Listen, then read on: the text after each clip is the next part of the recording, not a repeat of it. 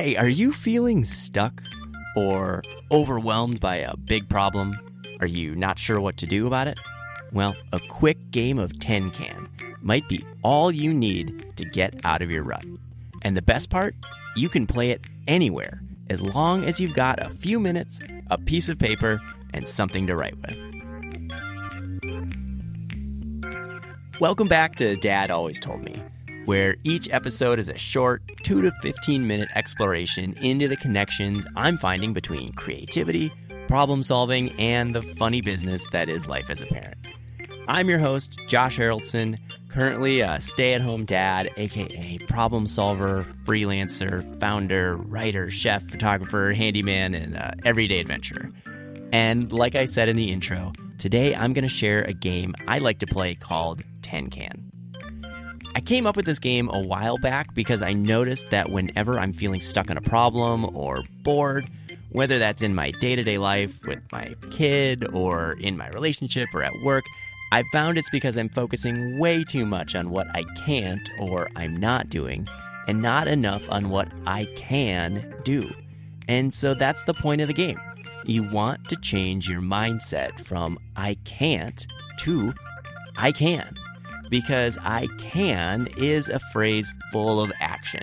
And when you take action, as Earl Nightingale might say, you make progress towards a worthy goal or ideal. All right, so let's start playing a game of Tin Can together. But before we start, here's what you need to play Tin Can. You don't need much, and even if you're listening to this in your car, I'll bet you've already got everything you need. So, here's what you need to play Tin Can. 1 piece of paper. Any size is fine. Heck, use a napkin if you want. Or a dry erase board. Next, 1 writing utensil of your choice. A pen, a pencil, a Crayola crayon. All good. Finally, 10 minutes to focus. That's it.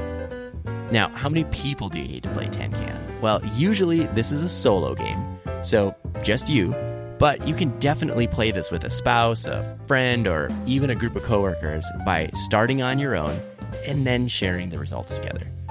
Okay, so now that you know what you need to play Tin Can, how do you play? Step 1, grab your pen and paper. Now, your phone is fine, but there's some extra magic that comes with the physicality of writing.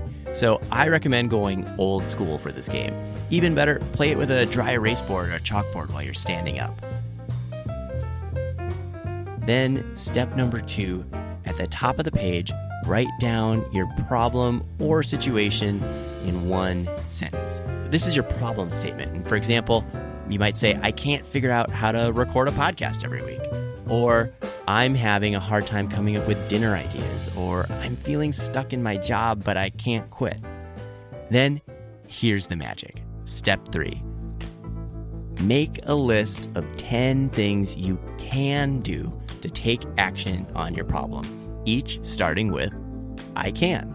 So, for example, with the podcast, I can make the average episode be less than 10 minutes. That will help me record a podcast every week. Or for getting stuck on dinner ideas, I can buy a cookbook. And for your job, if you're feeling stuck, you might say, I can start browsing for new jobs for 15 minutes every day instead of checking social media just once a day. And then repeat that 9 more times. And if 10 items sounds like a lot, because yeah, when you're really stuck, sometimes it can seem hard to come up with 10 things that you can do. Here's a tip to help you out. As long as you start with I can, there are no rules to what can go on the list. Don't let your inner editor shut you down. Don't let reality get in the way. Just come up with ideas, because each item can solve a part of your problem or not. They don't even have to be related to the problem or feel realistic. The point is to figure out things that you can do when you're feeling stuck.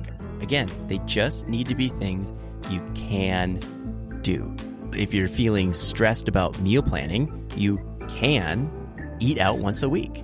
Or if you're feeling stuck in your job, you can take a 10-minute walk at lunch to feel less stressed. Heck, I could even write down, I can walk, as a reminder that I have things to be grateful for.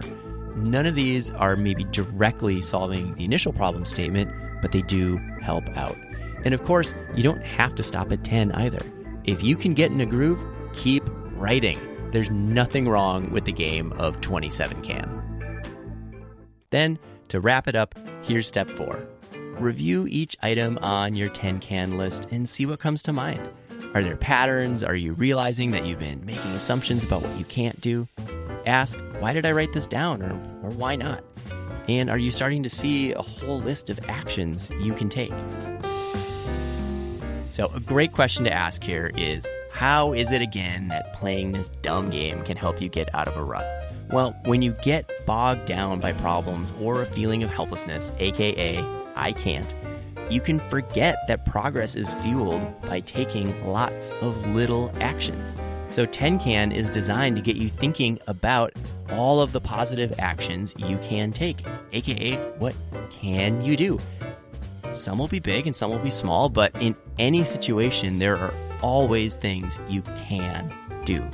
And by writing them down over and over, you force yourself to practice thinking in terms of I can, which is action, progress, and being happy, versus I can't, which is apathy, inaction, and being sad. Now, of course, simply writing things down might not fix anything. You have to take action.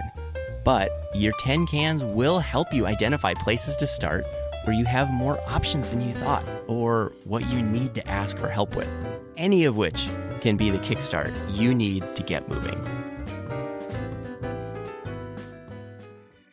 All right, so here's your action step for this episode.